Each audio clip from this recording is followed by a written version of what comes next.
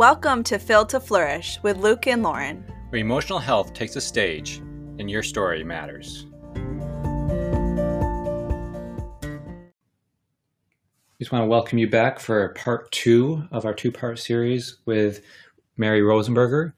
If you haven't checked out or heard our previous episode, we encourage you to check that one out before you listen to this one. And we just encourage you also to check out her blog, wearetheoutsiders.com. You can get more information about her, and if you want to contact her, you can contact her through her blog. So we are going to jump into this episode and pick up with Mary as she's sharing her story. So here's another quote from Mary. Looking back now, I can see how that totally made sense because I saw something in him that was so attractive that I didn't have. And that was being totally free from the fear of what others think. Since I lived my entire existence always being paranoid, embarrassed, and insecure, I became really interested in this guy who seemed to never be insecure. I was conditioned to feel like anything bad that happened to me was the result of my sin, but I knew that loving this man was not a sin. Who was this man? Who is this mystery man? Do tell us more. Okay, so the story rewinds a little bit that I met Mike Rosenberger is his name, and he came into the program in the year 2000. He was 17 and I was 13, and he came in from a pretty crazy past. Drug addiction, came from jail to there. He was court ordered, and it was either prison or this ministry for him. So, obviously we could not be more different in our backgrounds and whatever. He was raised by spiritual parent, he had knowledge. He was kind of raised in church and everything, but very different. And so he came into the program and he was put into my singing group after he had been there for maybe 6 months or so. I think he got put into, and he rose up through the ranks pretty, he's a good guy. And he surrendered his life to Christ and did pretty well just in terms of the program and being given responsibility and whatever. So he was put into my group when I was almost 14, I think, and I had never talked to him or anything before that. I actually thought his name was Matt all along, and I was just like, hey, and he was like, I'm not Matt. And so those singing groups were kind of like an oasis in the middle of all that, because you did have mixed gendered, and it was like a privilege to be given interaction with the opposite sex. So I actually had a crush on another guy in my group when he came into the group, because I was always having crushes on, guys that I traveled with, because they were literally the only guys I ever knew or talked to. And I was prime for the picking with little Mary again, just so virginal and pure. Always doing the right thing. And so I never really wanted to get involved with the program guys, but it was the only option I had. So he got into my group and we started touring together. And that quote that you read, the story, I don't know if I wrote the story. You did? I'll have to tell it because it's part of it. But I really think it's the first thing I can ever remember him saying to me, actually talking to me, was we were on the road and we were in some church and we were in the foyer where we would always wait and shake people's hands after they're coming out of the service. And he just walked over and was like, you might want to move because I farted and it stinks. And I was I just was oh my gosh, I fell in with him. Because I just thought, wow, I love that he's not insecure. I would never fart in front of anybody. My worst nightmare. Anybody's going to smell that because I'm perfect. And so, he was just kind of hey, you might want to move. And I was just wow, I really like you. And it was that. It was just this sense that he didn't care what people thought about him. And he was just going to be himself. And he's always been like that. And he does not judge anybody. And for me, even now, my judgmentalness is a thing that I'm constantly trying to work on. Yeah. Just, you know, the natural way of me just casting judgment on everybody all the time. And he never does that. And so I think I just was drawn to him like a moth to the flame. Turns out he was drawn to me too. And so nice when that works out that way. Yeah. Yeah. And so we toured for probably 7 or 8 years together and grew up together, really. Wow. I grew up with him, you know, I was 14, 15, 16, 17. In those 3 years, we toured all the time. We would be on, you know, 5 to 7 day trips in a passenger van with all these other people. And it just sort of ended up that he would always sit right behind me. And then we kind of had these spots in the van that nobody would dare take from us. And so, and, you know, we fell in love, but we didn't even, like, we were just such good friends. And this guy is my anchor, like, as far as human beings go, like, oh my gosh, I am so thankful for him. And I see the purpose that he had, you know, everything we were just talking about, those dark years. He knew me during all of that. And he never judged me. Like, there it is again, that he, you know, he knew me as a close friend, but he just was, he's a steady Eddie. And I always he's steadfast. He's that person for me. And so we're such good friends, and we were doing this heavy stuff, you know, we're going out on the road, and I heard him share his personal story more times than I can count. And we toured together, and everybody didn't want us to date ever, because you couldn't date people within your singing group. So if 2 people fell in love within a singing group, it was almost like, no, don't let that happen, because then one of you is going to get removed out of the group. And we all knew that it would be him, because I was the lead singer of the group. But he was also, like, it's kind of gross to say it, but, like, the dirtier the past, the more used that person was. So because of his crazy story, it was almost like, it's so gross to say it, but it's almost like he had the best testimony and I had the best voice in the group. So even, you know, my sister was the director of this group. And so she fought tooth and nail for us not to date, because, you know, for practical reasons, I don't want to lose either of you from this group.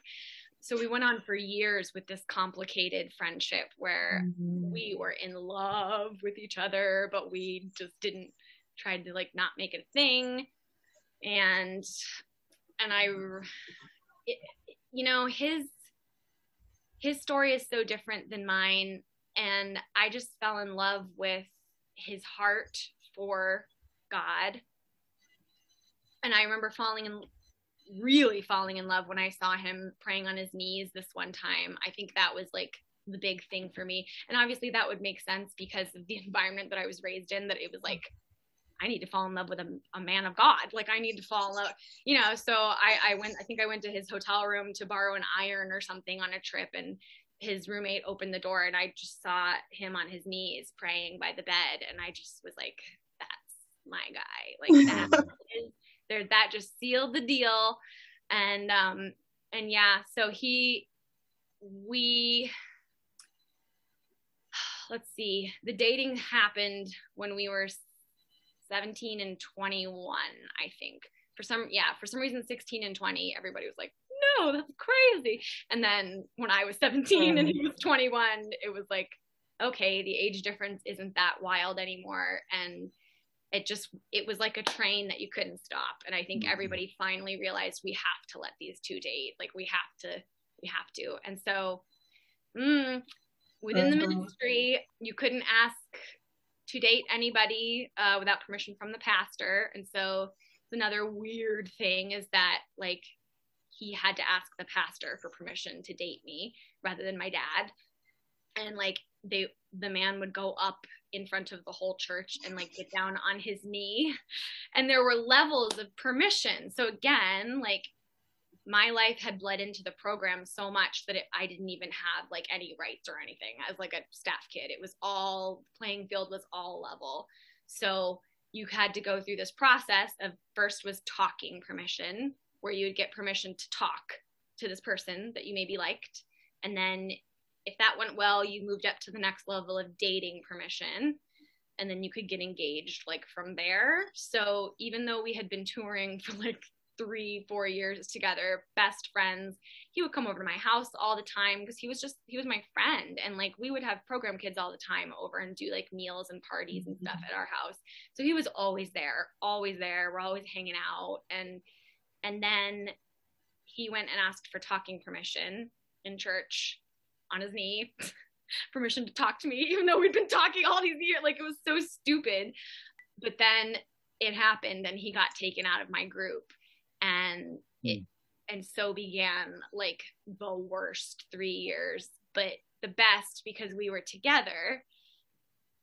And I don't know if it's all just me being like naive and whatever, because I'd never had a boyfriend before, and I didn't have like any experience of anything, but like from the moment we had talking permission for both of us, we might as well have been married. Like there was nobody else. I never even entertained the idea of breaking up. Like it was just like latch on, and not in an unhealthy way either. Like I needed somebody, and so it was so hard and horrible, and we were happy to be a couple, but then we could never talk to each other. And when you had talking permission, you got 30 minutes a day in the lunchroom in front of everybody else to talk.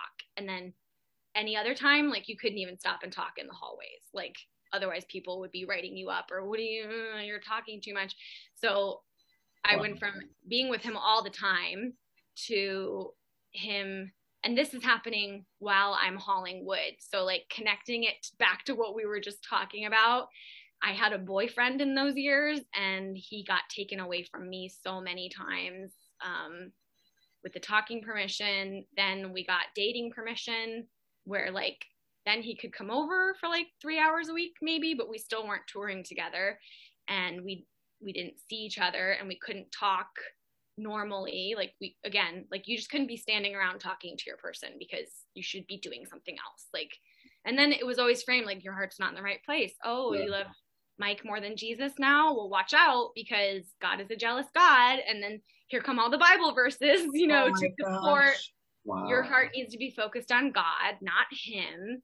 And so the target on me, aside from the wood hauling, it happened twice. I think Mike he ended up being a dean in the boys' dorm, which was a pretty significant job. Again, no training, no counseling, no nothing. Just his good heart and his, good people skills and his heart for the Lord, because he ended up staying and working, obviously, after his year.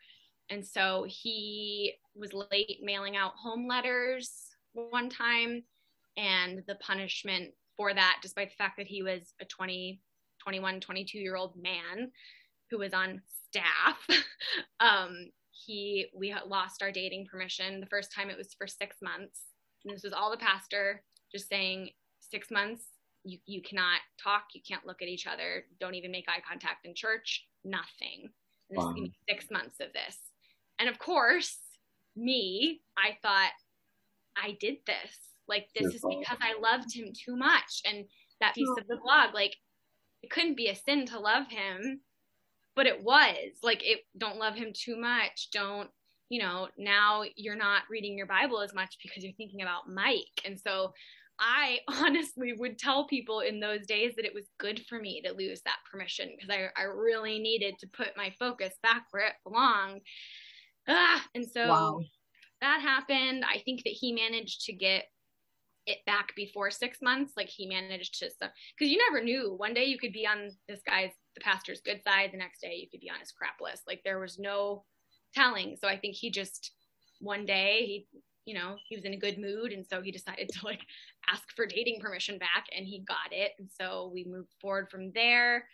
Then the rules were kind of weird about like what was allowed with dating for staff kids.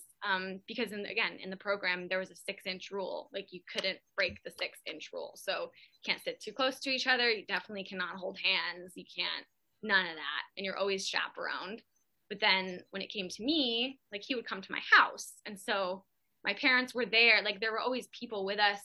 but I knew that my sister had like kissed her boyfriends and stuff. So it was like this weird unspoken thing. And then wouldn't you know it, when it was time for me to date, there was all of a sudden these hard, fast rules for staff kids that you can't break the 6-inch rule either, even if you're a staff kid. And at this point, we had already been holding hands and hugging each other. How dare we? And so by some weird turn of events, we had been together about a year as an official couple when we decided, you know, we were going to back off and like not hold hands and not hug or like get close to each other in that way.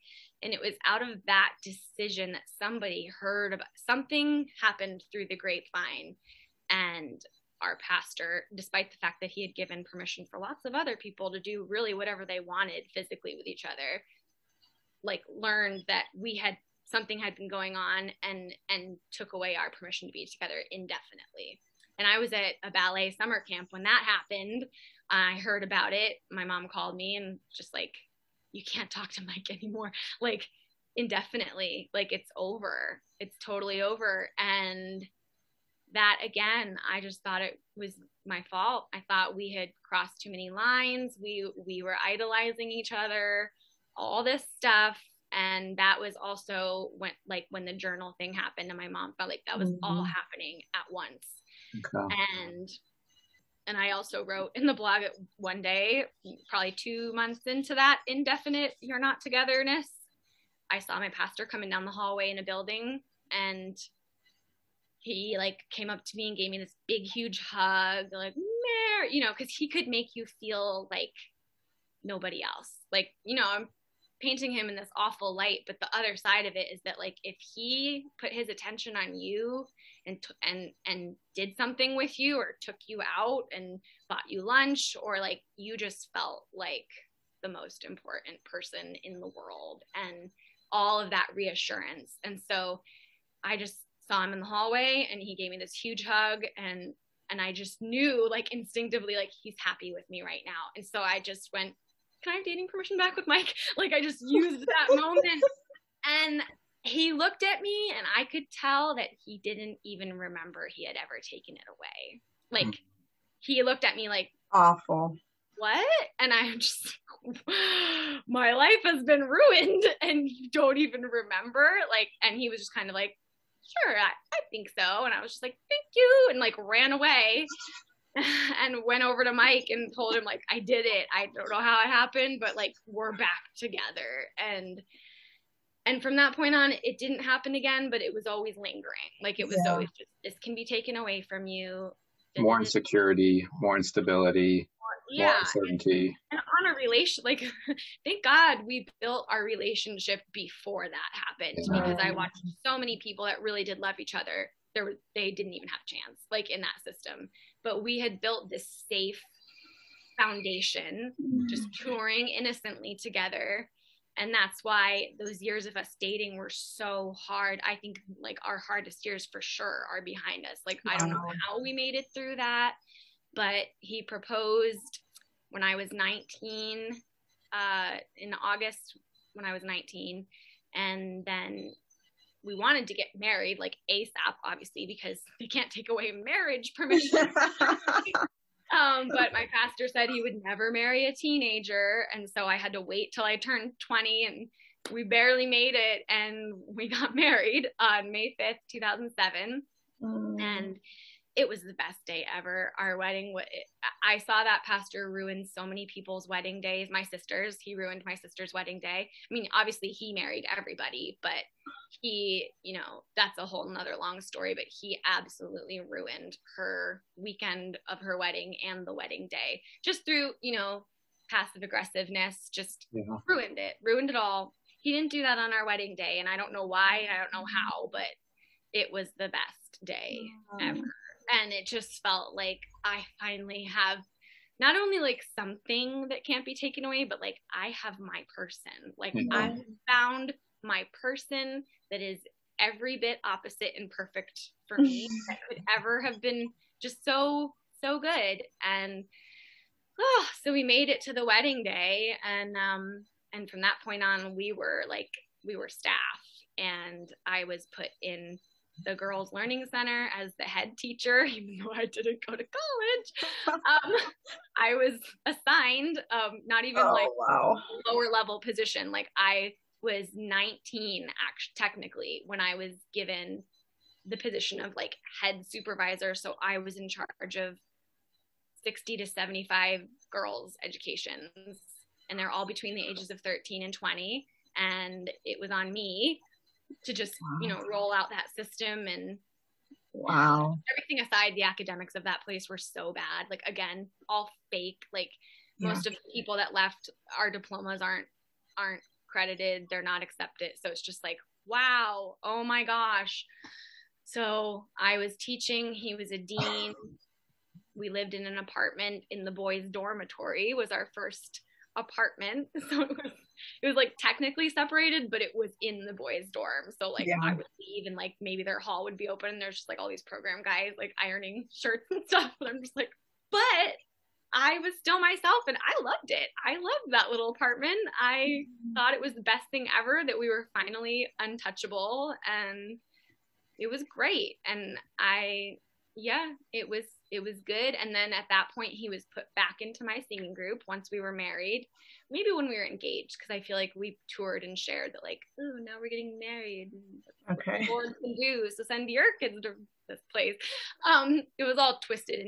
And that's like, again, the dichotomy of like, this man tortured me emotionally and mentally, but also, when it became clear that nobody could stop Mike and I from being a couple, he used that to his advantage too. And so now we're going out and doing productions and Christmas programs, and it's us two that are now we're this story in this space, and we're sharing our testimony, and now we're married. So it was almost like, oh, you wanted to rip us to shreds then, but now you want to use us to exploit our story that you tried to stop from happening. And like, so then we were touring as a married couple, and that was the thing. We were sharing that whole story and working there. And then I got pregnant at 22, which was hard. I mean, I was a kid having kids, but aside from all of that, it was really after that, I think, that I started at least, I mean, must be, I only thought about it just kind of now, but it must be that like primal motherly instinct that was stronger than my brainwashing. Like it took those years that like I had Leah, my first, and immediately, even when I was pregnant, again, it just seemed like all the rules got changed when they started to apply to me, because up to that point, like women could choose to stay home. Like they could choose to stay home and be stay-at-home moms and not like work full-time in the ministry. But lo and behold, I became pregnant, and I went into a staff meeting one Monday morning, and rules were changed. You don't get to do that. Like that's something wrong in your heart. Your heart's in the wrong place. And I just remember like sinking, like a sinking feeling of like, I'm going to have to still be down in that school after I have her.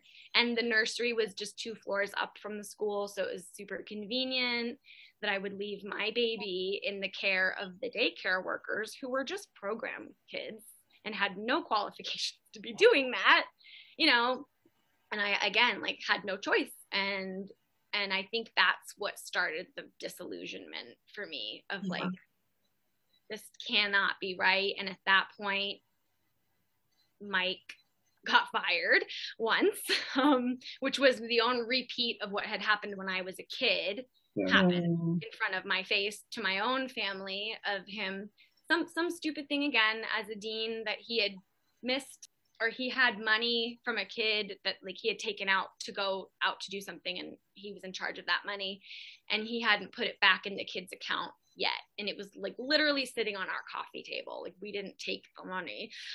He just hadn't done it, and his superior went to his superior, who went to the pastor, and nobody talked to us. And I came home from teaching one day, and Mike was like, I got to go for a meeting. Like I got fired. And I was just like, what? And like, nobody wanted to hear his side of the story. He obviously begged to stay. Like the same thing happened again. And again, for once, I just started to a little tiny bit just be like, I don't want to be here.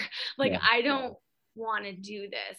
And it took me being 24 years old to have the first thought of like, maybe we could make it, like, not here. Like, maybe we could do that. As you're talking, I just, over and over, I just hear this assertion of power. Mm-hmm. Like, everything he did was to assert power, to remind everybody who's in charge, which created this unstable environment for everybody, which gave him more power. Right. If you have nothing to hold on to except for him, then he's got all the power. And we talked about this as we're talking before the podcast.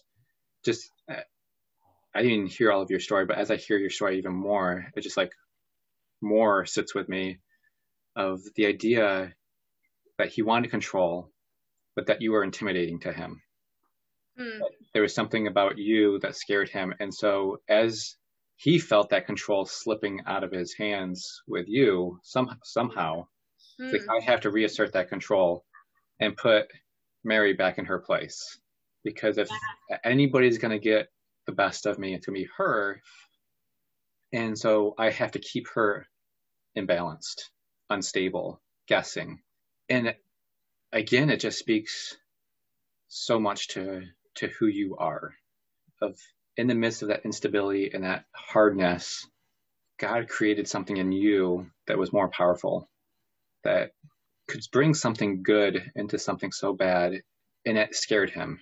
Like, there's something bright in you, strong in you, powerful in you. Fierce. Yeah. I would have never thought that. Right. Because you felt so unstable and out of control. But there's something innate in you that just fights for what is right, concrete, right, wrong. And he saw that. He saw beyond your insecurities and said, she's dangerous. And he almost smothered it out completely. Like, yeah, he tried. And for our listeners too, a lot of them know about the Enneagram. Would you share what your Enneagram type is? That's funny, because when I told you that I thought I was an 8 originally, like when we got in touch last week, I don't know the Enneagram like that much really at all. Yeah.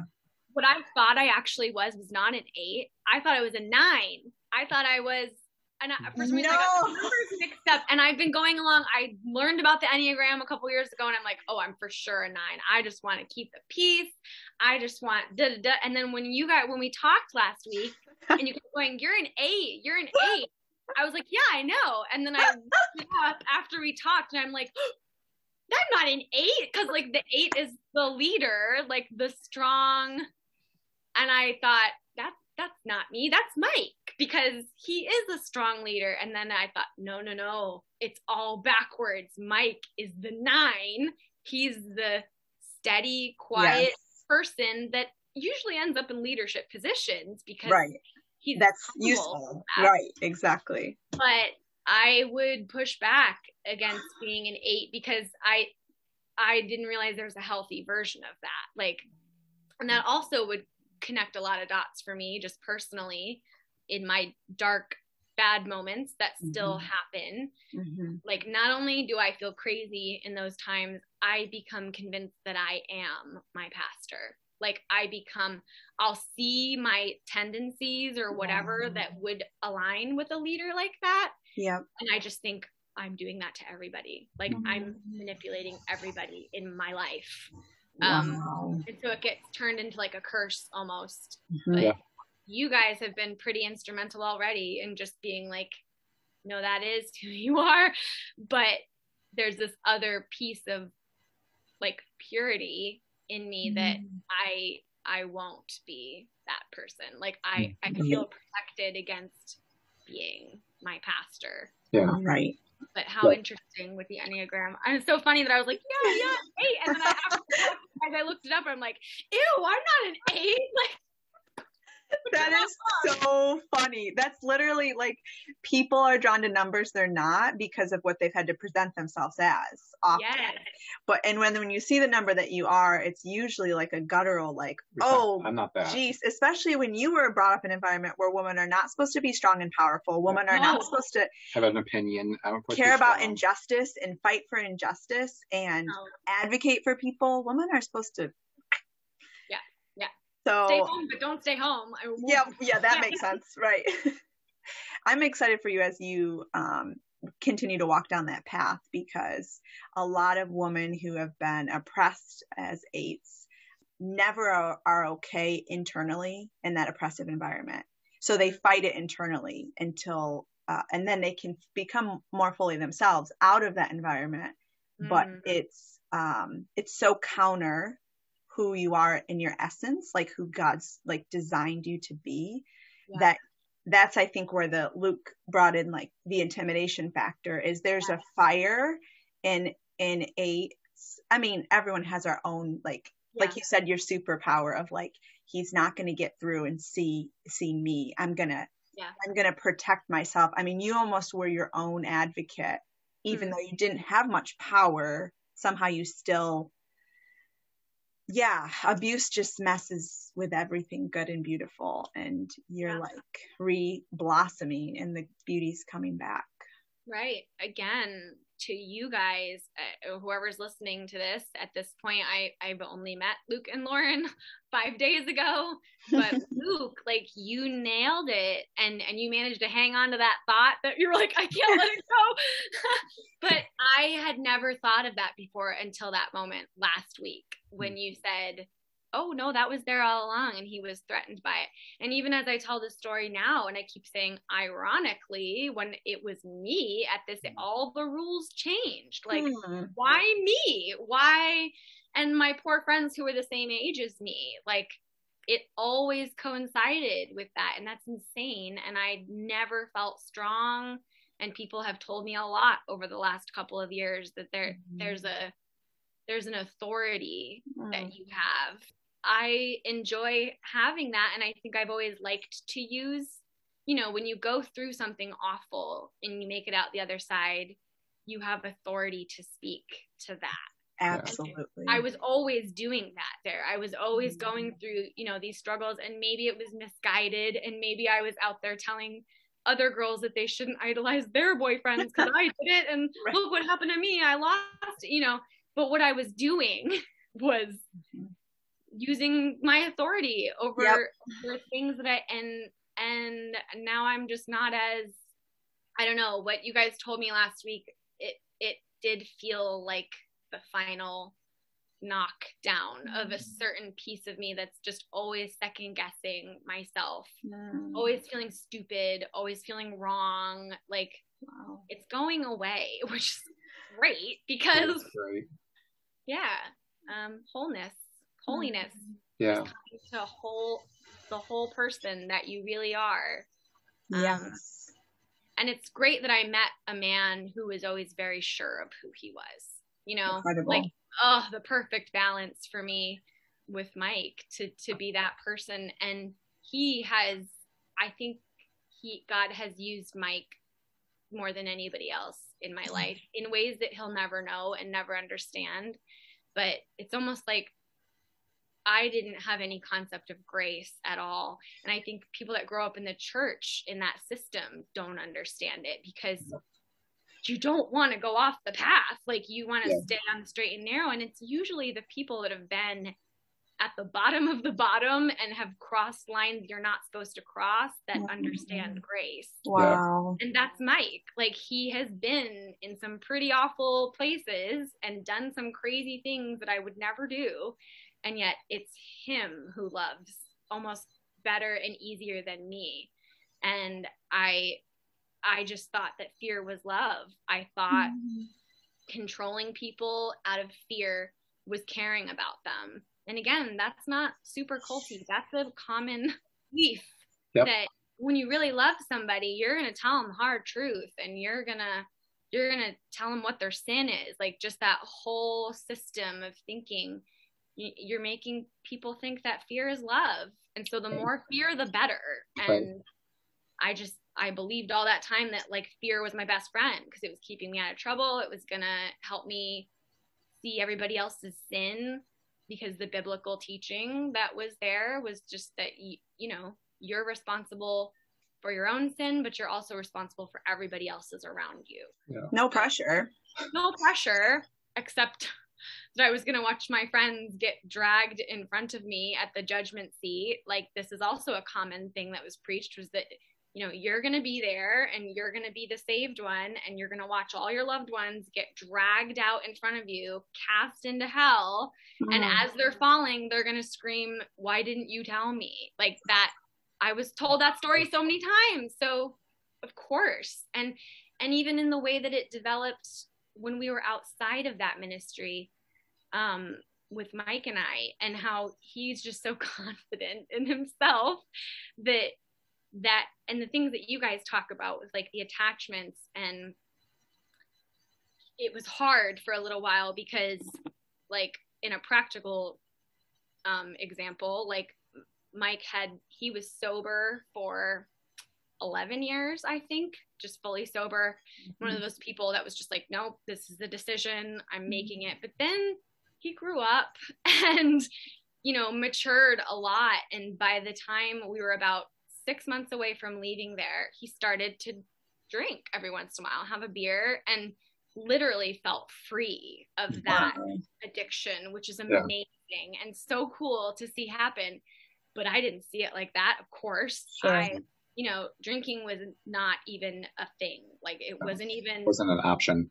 It was not an option. And so to see him, what I now see as a significant level of healing in his life, terrified me, because I just was, oh no, oh my gosh. And that was towards the end. I don't know if you want to get into the Exodus.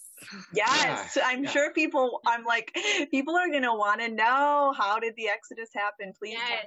Well, it's a pattern. The same pattern happened that did when I was 9 or 10 of all of a sudden his wife, the pastor's wife, was nowhere to be found, and nobody really knew what happened to her. Nobody knew where she went. She just left. And of course, he started to spin the narrative.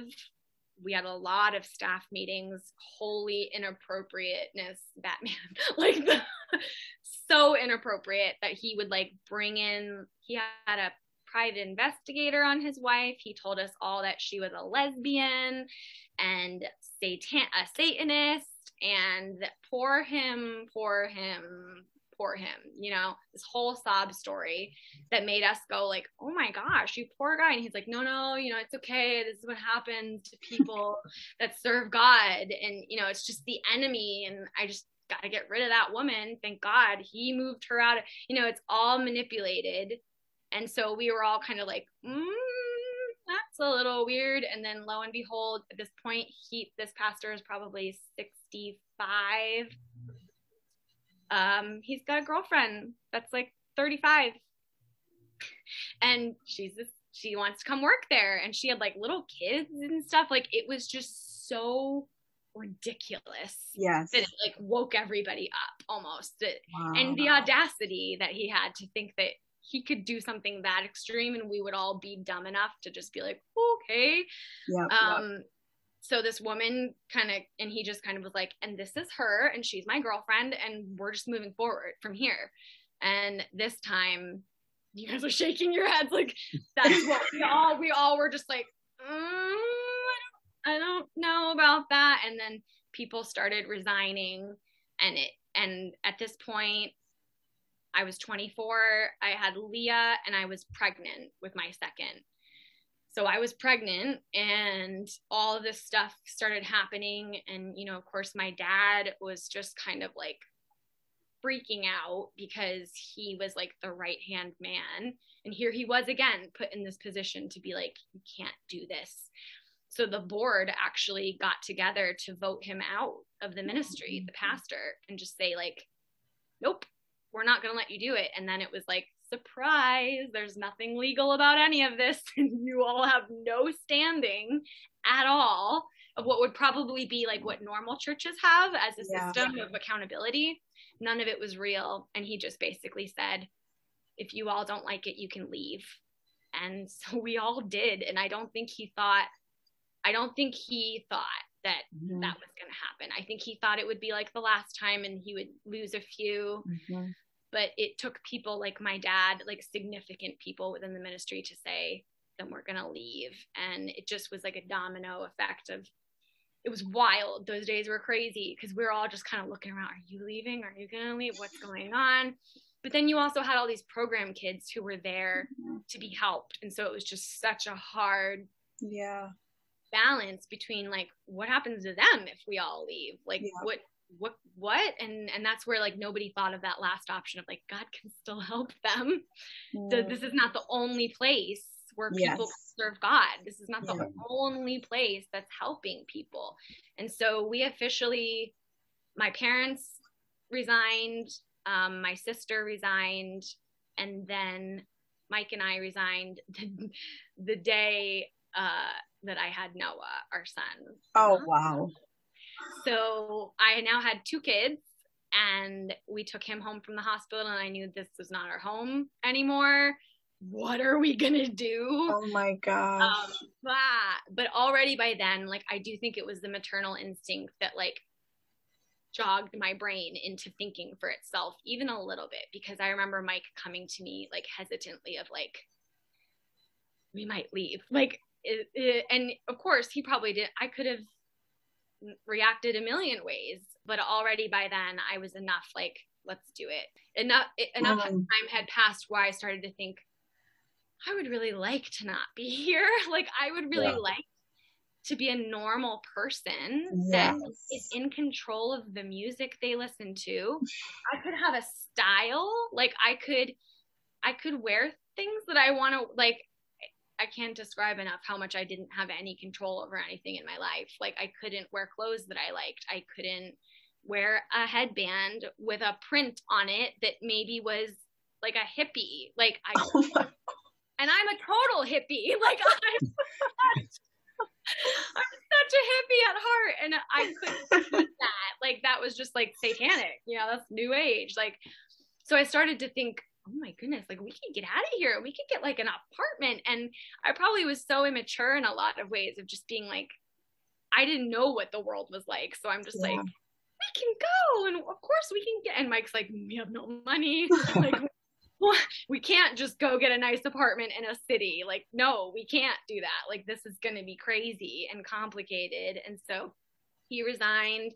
Also, I never saw my pastor in most of any, I think God, again, kind of just moved me to a spot where my heart was not going to be messed with anymore, because when I get pregnant, I just like don't like to see people. And so I was always pregnant in the summers. All 3 of my kids are born in August. Like, I don't know why it happened like that, but I was always pregnant, and like, because I was a teacher, I was off in the summer. So I hadn't really been around anybody for like 3 months at the end of all this. So I wasn't there. I didn't get to say goodbye to the pastor. Like, Mike resigned. And I guess his last words were like, I thought you were smarter than this, he said to Mike. Oh, after he was offering all these people to give them like the keys to the kingdom. Like, every time a staff man would resign, he'd be like, oh, well, I was really going to like turn all this over to you someday. Like, he said that to so many people, just a last flail of like, wait, I can give you power too. And so more control.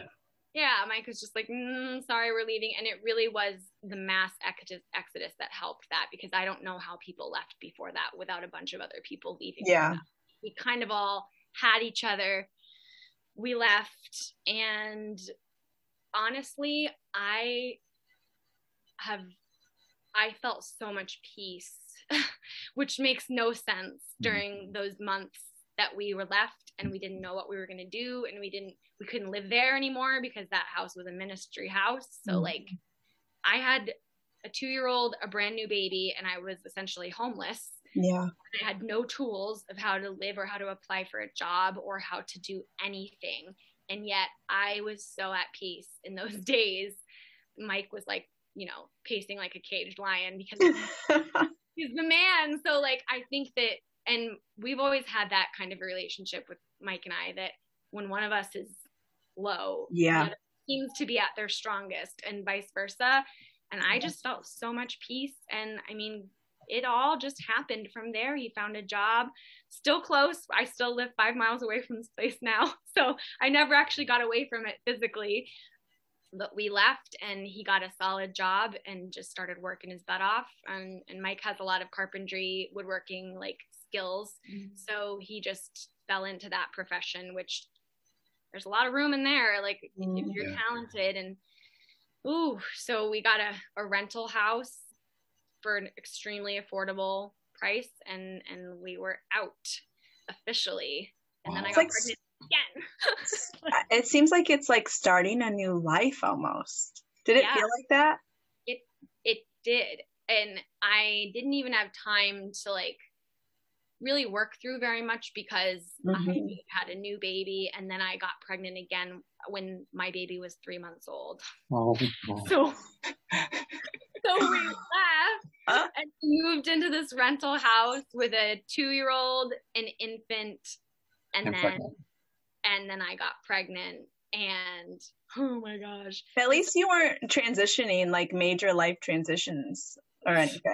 Yeah, no, it's totally fine. Totally like as you're describing your leaving, it like reminds me of us moving to Thailand. Truly, like that level of like shifting. I don't know how to apply for. I don't know how to buy a car. I don't know how to apply for where to find a house. Like I don't know how to, just all these. I don't know how to do this, and yet I'm expected to know how. Yeah, and that's a testament to Mike too. I mean, he had been a person before this ministry, so at least, I mean, he was a kid. He was, but he has a work ethic that is amazing, and he just kind of was like, I'm making it happen. Like, and again, I was given the perfect mate because I had no idea what to do, and he didn't really either, but he was just like, he has always just taken care of me. I've never ever worried that we're not going to be okay, that we're not going to, I mean, also growing up there, like I didn't really value money very much, and like I just trusted God literally my whole life for us to have money or have anything. And so that wasn't so much of an issue. Like, I think I just naturally kind of trust God'll take care of us, which is sort of trauma informed, but also muscles that I can lean into. And I just knew we were going to be okay. And it was super hard, but we did. And mentally, I wasn't great. Like, you know, then I had 3 kids and the body issues came back, obviously, because I just had 3 kids in like 3 years. And, you know, I would have thought that being gone meant that it was over in my head, but it, you know, those demons followed me, and my pastor's voice followed me, and it was hard to see Mike step into, like I said, like that healthy place of, you know, we left there, and a lot of my friends that we all left together, you know, in a natural way, we're like, we can get tattoos if we want, we can drink if we want, like we're free. But I wasn't free, and I'm sitting there going, oh my, like this stuff is all really bad, and now I'm watching everybody do it. Like, and so I had the hardest time with things like alcohol. Also, I was pregnant and breastfeeding forever. So like, I didn't even try it until I was like 25, 26, my first drink ever. And so that was a struggle. To just see people be free was scary, super scary. But I wanted to be free. And like, so then I would like try to do things, and I did get a tattoo, and like, but it was only the beginning of being like, oh, it's almost easier to be a legalist and just your set of rules. It's harder when it's an open pasture of grace, because then you're just like, especially when you can't trust your feelings, your convictions, your faith, your heart, your heart, anything. So I had a lot of walking through that. So for the people who resonate with parts of your story. I'm sure there's many listening, even that could be decades away from spiritual abuse and still be in it. Because like you said, you left the place, but all of that goes with you, regardless of where you live. What would you say are like the top 2 to 3 things? And we didn't like give you this question in advance. So if there's not specifics, it's fine. But can you think of some specifics of when you're healing from such an assault on your spirit? Mm-hmm. What has helped you the most in this process? That's a good question. I would first probably credit my parents to the genuine pureness of my heart has helped. My love for Christ. And I say that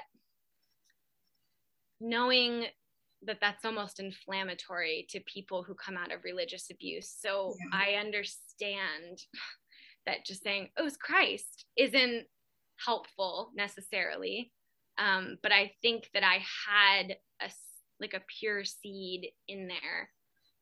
Like you said, something that just kept me driving forward of like, I got to keep moving forward, and like try to find some type of healing from this. But I didn't even have the language or anything for that. And I honestly, and here comes the like heretical advice. Bring it, girl. So we left and we joined a church like pretty much immediately, a local church. And I started singing and there's, you know, what I knew how to do, just like use me. I want to be useful. And, you know, that's my identity. My value to God hinges on how much I'm doing for him. So we went to this one church, and then Mike and I kind of both one day were just like, we hate going to this church. Like, we dread Sundays. We like, it shouldn't feel like that. And so then I just needed to step away. Like I needed to get away from it. I needed to get away from the culture of church, and I needed to get away from all of the stuff that probably was true and good and helpful. It was all just like inflammatory for me. And so we found a church that had a lot going on for kids ministries, and just thought, well, we've got kids, let's at least like plant ourselves here, because even then we both still weren't like free enough to even give ourselves the option that maybe we wouldn't go to church. Like it was just like, well, we got to find some type of church, but I needed to just go and like hide and not have anybody look at me and not have anybody talk to me. And so I pretty much, we did it for the kids. But we went there, and for about 7 years, I just went and got fed and did not serve. And at the same time, I kind of stepped away from everything. And I think it really helped me to get on the outside of my faith. Ted Decker. Have either of you guys heard of Ted Decker? No. He'll probably never listen to this, but if he does, Ted, I would say him. That was an amazing thing that helped me. And he's an author. He's kind of like the Christian Stephen King. So he writes horror and spiritual books, or like a Frank Peretti. I don't know if you've ever heard of Frank Peretti. He's kind of like that. And so a lot of Christians don't like his stuff because he paints evil really evil. Like it's dark and disgusting sometimes, but he always does the battle of good and evil. He just personifies evil pretty gross. And like, I don't know, I've never really had a problem with dark horror things. I don't mind it. So I've read his books a lot. And it was one book of his called The Forgotten Way that I read a couple of years ago when I kind of came to another breaking point of like, we were going to church and like things were pretty good, but I still had never, like, I just left that place and wanted to pretend like it never happened. Like, and that's what everybody who left that place, and there are thousands, this is a significantly large ministry. And so there are thousands of people that have left it and they feel crazy and they just never want to think about it ever again. And so like, that's kind of where I was coming, just like,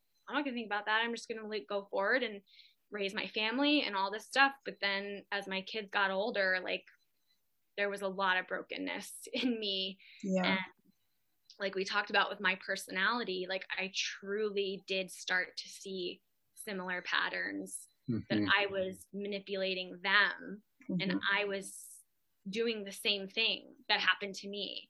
And that, again, it's the motherly something. I just hit a wall one day when I had a lot of problems. I had a lot of mental, emotional problems and I couldn't deal. And I just had a lot of kids before I was really mature enough to have them. And so I still have a little bit of shame and trouble just like looking back at like what train wreck those first years of parenting were. It was awful. And we're right there with you. like, yeah. And I just hit a point where I was just like, I can't be with my family anymore because I'm just hurting everybody all the time. I'm hurting everybody. And like, I don't know what to do. And so it was that book, The Forgotten Way, by Ted Dekker, that kind of shook everything upside down for me and was just like, you don't have to think that way. Like there's a whole way of Jesus that nothing that like all of my religion and all my stuff, I started to see it wasn't adding up with the person of Jesus Christ. And so that started my deconstruction. My deconstruction, which started with me not listening to any pastors anymore, not reading any devotional books. And I'm like the queen of devotional books. Like I've got all the devotional books and all the like women's study journals and like all of these things that I was just like, I need to learn about who God is from him. And so I just decided that I would read the Gospels and nothing else and get to know this person, Jesus, that I claimed that I was following all this time, who seemed very different from my pastor. Like, whoa, this isn't the same person. And I claim to follow Jesus, not him. And so I learned about Jesus for like 8 months. And that is the same time that I was writing the blog.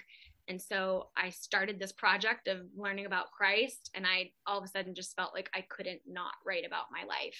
And so it was this super therapeutic experience. And I see now on the other side that God knew exactly what he was doing, because I wasn't even in the headspace where therapy would have helped me, because that would have just been one more person telling me what to do. And I just was like, I can't listen to people anymore. I don't trust anybody. I don't trust anybody at all.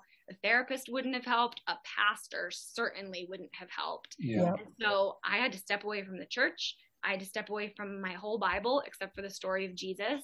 Because I had gotten to the point where I was so unhealthy that I couldn't even read Psalms without feeling condemned. Like I couldn't even go near the Bible, but then like your religious trauma tells you have to read the Bible. So you just keep reading it, even though it's like, So I learned about Christ. And then, like I was telling you guys before we recorded this, he led me straight to his Father, just like he did with the disciples in the Gospels. Like it happened exactly like that. And it all timed out with the end of the blog too. Like I finished my study of the Gospels at the exact same time I finished writing my story in chapters.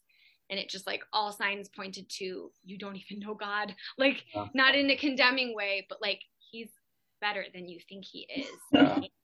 He's not king, majesty, he's Father. Like he is Father. He's daddy. He's Papa. Yes. And so through that Ted Dekker book, I just remember saying, God, teach, I deconstructed enough that I kind of stood on the edge of, I came to my senses enough, I think, of just like, if this isn't real, then I'm not going to be a Christian. Like if all this is just a made up religion for weak people from the beginning of time, I'm ready to step away from it, because it has done so much damage to me. And so I came to that point and I just felt like I couldn't throw it all away. Like it felt like unplugging a light from a switch. Like it just felt like if I crossed over into unbelief, don't know how to live like that. And I just felt like I would be disconnected from my source. Like there was too much that was real in there. You know, it's hard to look back and sift through good and bad, but there was enough real in there. So I kind of just went from there and said, the only belief I have about God is that he's real. And I'm leaving it at that for now. And that opened up a lot of possibilities. And then, you know, then I got connected with the real world out here where it's not that black and white. And you can, you know, even saying it now, even saying you can pick and choose what you want, I still have that fundamentalist voice going, no, you can't cherry pick the Bible. That's right. And so it was quite a battle for me to deconstruct, because every step of the way was met with so much force of just like all that fundamentalist teaching, all of so many scripture verses again. So yeah, I mean, that was a very long answer, but Ted Decker and getting away from the church helped, at least brought me to a point where I could even think for myself, which again could be said a bad thing. Think for yourself. And it's such a good answer because it gets you back to the fundamentals. Don't say that word. Okay. The foundation of like who Jesus is. Not who does he say Jesus is, who do they say Jesus is, who do they say the Bible says Jesus is. It's like, okay, who does the Bible say Jesus is? Let me look at his life. Yeah. Because as we look around, there's a lot of Christians that say that they follow Jesus and use his life as a example of the way they live. But when you look at their life, it is not an example of Jesus. Like Jesus loved people. That is what it comes down to, is he loved people. Yeah. And you kept on saying that the pastor guy, he used a lot of fear, and there was always fear. Like Jesus never used fear. Never. If you look through the Gospels, and there's not once is that fear. No. Not once is there shame, condemnation. There's accountability, there's challenge, there's encouragement, but it's always the person. Yeah. The person is the most important in all the stories. Yeah. The heart of the person, the story of the person. He wanted to know the person. He wanted that person to leave the experience loved. Yeah. And when you have had so many experiences that you left not feeling loved, what do you do with that? You have to let those go and say, okay, God, can you teach me who you are? Yeah. And if we believe that God is who he says he is, he's going to teach us. He's going to meet us there. And your story, I mean, I can resonate so much with parts of it with my story, but also with the deconstruction. Yeah. Like I felt like I had to read my Bible every day. I had to pray every day. I had to memorize verses. And if I didn't, I was a bad Christian. And God was up there, his arms crossed, disappointed in me. Yep. I read a book, wasn't a horror. But she's an 8. I wanted to tell you. The way that you can handle heavy stuff like that, that is your Enneagram type, my friend. That's a 1 sign, you're not a 9. Yeah, 9 would. Yeah, that probably would make sense. Yes. I read a book in grad school. It's called He Loves Me, by Wayne Jacobson, and it was basically him talking about there's a favor line that as fundamental Christians we believe that if you read your Bible, he's happy. If you don't, he's mad. It's based on the game of like the flower. He loves me not. She loves me not. We play that game with God. I read my Bible. He loves me. I watch too much TV. He doesn't love me. Oh, I shared the gospel. He loves me. Oh, I missed that gospel sharing. He doesn't love me. Yeah. And he's talked about this favor line. And that was the first time I was like, wait, there's no favor line? No favor line. And that started my deconstruction. And of kind of like what you're saying, like, I don't have to read my Bible. What happens if I don't read my Bible? Yeah. Oh, wait, the world doesn't come crashing down. Right. I moved to Thailand as a new missionary. And I was like, for me, every time I move, it's like my world shakes. I have to relearn how to re-engage with people, but also re-engage with God. When I went to Thailand, it was, okay, God, I want to connect with you. Can you teach me how to do this? And he's like, okay, wake up this time and read your Bible. I'm like, okay. And for a couple of weeks he did that, and all of a sudden he said, okay, stop reading. I want to hear your heart. Talk to me. And then after a few weeks, he's like, okay, stop talking and just sit and look at the nature. Yeah, nature. And I want to talk to you about me. Yeah. And then it was like, okay, now read again. Okay, now read and listen to me. It was just like this journey of, it doesn't matter what you're doing. Yeah. If your desire is to connect with me and to pursue me and to know me, I'm going to reveal myself. Yeah. But in the midst of that, there was, like you said, the voices like, I'm not reading my Bible. Like, oh my gosh, he's going to be disappointed in me. And he's like, Luke, listen, am I disappointed with you? Well, your Bible says you're not. Okay, let's start with that. And so just the way I just resonate and just want to affirm what you're saying is, you're not saying throw the baby out with the bathwater. Yeah. You're saying, let's look at the basics. Yeah. When there's too many voices, too many chefs in the kitchen. Yeah, too much. It's too much. Yeah. And you need to pull it all back and say, okay, God, show me you. Yeah. Let me know Jesus. Yeah. Even throwing the baby out with the bathwater is valid. I mean, even people, like, I think that we're just, again, out of our fear, our Christian fear, we assume that people doing that is the end of the story. And you're just like, no, don't do that. Ugh. Like, there's always wrong. Every move is a wrong move. And it's like, no. And I really think that the Sermon on the Mount, blessed are the poor in spirit.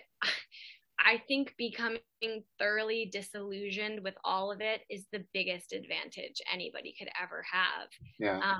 And that sounds so progressive, but it's like, no, to become disillusioned with every last thing you were ever taught and to be absolutely poor in your spirit, you possess nothing anymore. And to some people that they might call themselves an atheist for now, or, you know, they might think forever. It's not the end of the story. And that's actually probably the hugest step they could ever take towards wholeness. Yeah.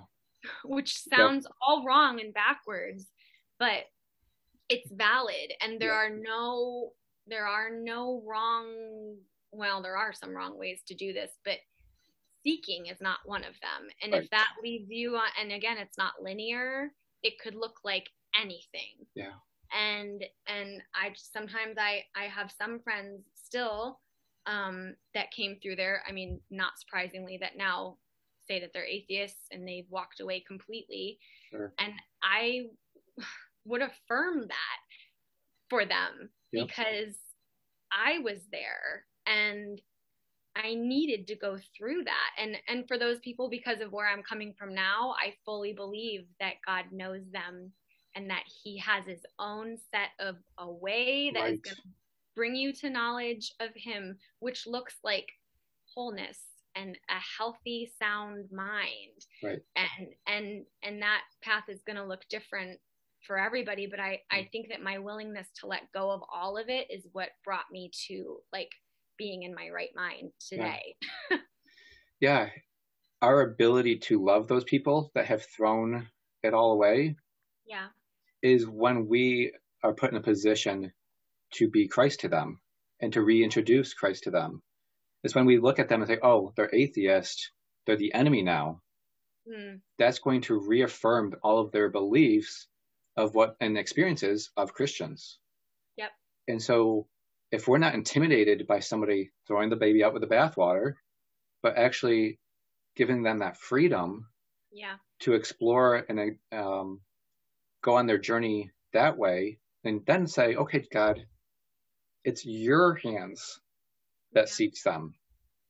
And what is my role in loving them and being helping them be introduced to Jesus? not forcing them, not shaming them, not condemning them, but being a friend, allowing them to have that choice. Yeah. Like Jesus was not intimidated by the rich young ruler saying, I can't do that. Yeah. Said, okay, that's your choice. Yeah. He wasn't intimidated by the woman of well having 5 white husbands. Right. He's like, okay, but guess what? I'm going to love you. Mm-hmm. And she felt so loved that she forgot her story, went back to the city and said, meet this man. He's incredible. Yep. And we miss our opportunities to love people that way. I was just listening to somebody talk. He was talking about a very popular restaurant, fast food restaurant that's Christian run. He said, I will not eat there because they don't love everybody. Like, he's like, I don't care what people stand for. It's like, I don't even agree with them, but they deserve to be treated as a human. This guy's not a Christian. He has this idea that Christians hate people really well. Yeah. Said, I won't support that. And so now he has this taste that Jesus hates people well, and I can't stand for that. If we could stand and say Jesus loves people really well, how many more people would we be able to have these conversations about and actually share the gospel with? Yeah. Because everybody's on a journey looking to be loved. Yep. Like, no matter what sin they're struggling with, what their story is, everybody's looking to be loved. We should be the best at it. Yeah. And they're still finding the gospel through that. It's like what I would do with somebody that says, what I know of Christ is that he's judgmental and locks a bunch of people out of heaven. I can't support bigotry like that. To turn around and say, that is the most Christ-like thing you could have just said. Like, he's against it too. Yeah. Right. And then you have all these people going, oh, I'll follow that God if he looks like Jesus and doesn't look like men. And, you know, that is Christ in that. And he is what everybody already loves. Exactly. Everybody already loves Christ innately. Exactly. We already love that. It's in us. I fully believe it. I think that humanity was inherently different pre-Christ than post-Christ. Yeah. And I believe that we now live as people with an innate love for him, an innate need to see the world the way he saw it. But when you have a whole bunch of Christians saying, no, we follow Moses, essentially, right, then you have, but yeah. And he can move and use anything. Now that's kind of a fun thing for me to see nowadays. It's just, whoa, he's everywhere. It really is good news. And that's so freeing when you're not constrained that if I make this choice, I'm out of God's will. If I make this choice, he's disappointed me. But saying, okay, I'm going to live for God the best of my ability, and he's going to use it. Yeah. Okay, I made this choice. Hey, good job, Luke. But guess what? Let's try this next time. Oh, okay. Like, it's like a toddler, like a 2-year-old is not going to get it right all the time. But as a dad, I'm not going to come in and say, what the heck is wrong with you? You're 2 years old. He's going to come around and say, hey, that's a great effort. Yeah. Let's try that this time. Or let's tweak it. Let's explore over here. Yeah. And when we see a father, Heavenly Father like that, it's like, that's somebody I can be in a relationship with. That's somebody I can step out in faith with. That's why my family can go to Thailand. Yeah. I can't do it wrong. Right. So I'm trying my best, and he's going to teach me along the way. And he's not going to leave me and say, good job, you screwed that up. Right. Like, good job. I love your heart. I love your passion. Yeah. And Jesus was really intentional about saying that very thing. Yes. Of saying, hey, you guys are fallen and you treat your kids a certain way. How much more does your Father in heaven love you and want to be your advocate? And, you know, he's going to send the Holy Spirit to condemn you. No, it should feel, and that was a game changer for me. The first time anybody ever said conviction should never feel like condemnation. I didn't even know that. I just thought like, wait, what? Yeah. I thought it was supposed to feel like, I thought condemnation was super useful. Like, Yep. no, that's actually the other guy. That's actually something I talk with a lot of my clients about is deconstructing, identifying God's voice and the condemner's voice, Satan's voice. Yeah, it's like the accuser. Like God says, uses my name, son, buddy. Like there's this compassion with when he's talking to me. Yeah. And when it's the accuser, it's always you. Yeah. And it's like it's so impersonal and so shaming.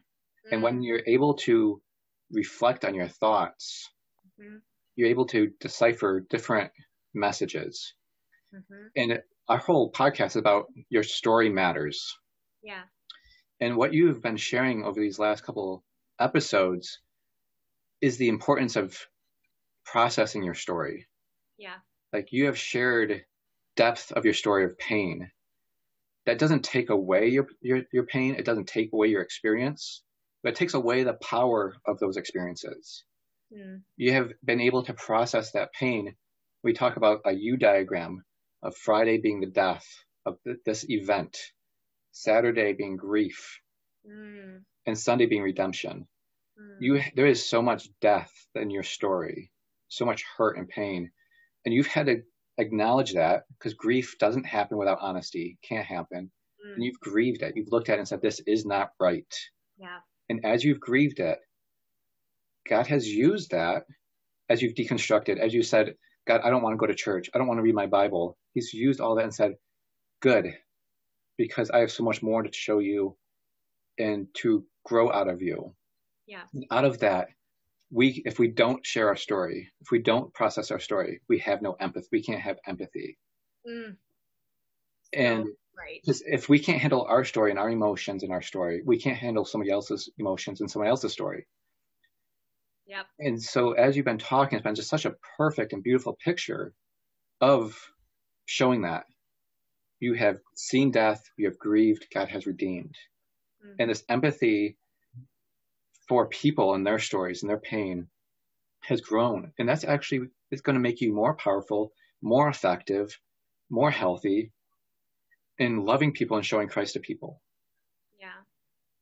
And it's just thank you so much for sharing your story. Your short story is so powerful, so painful, and yet so beautiful. Yeah.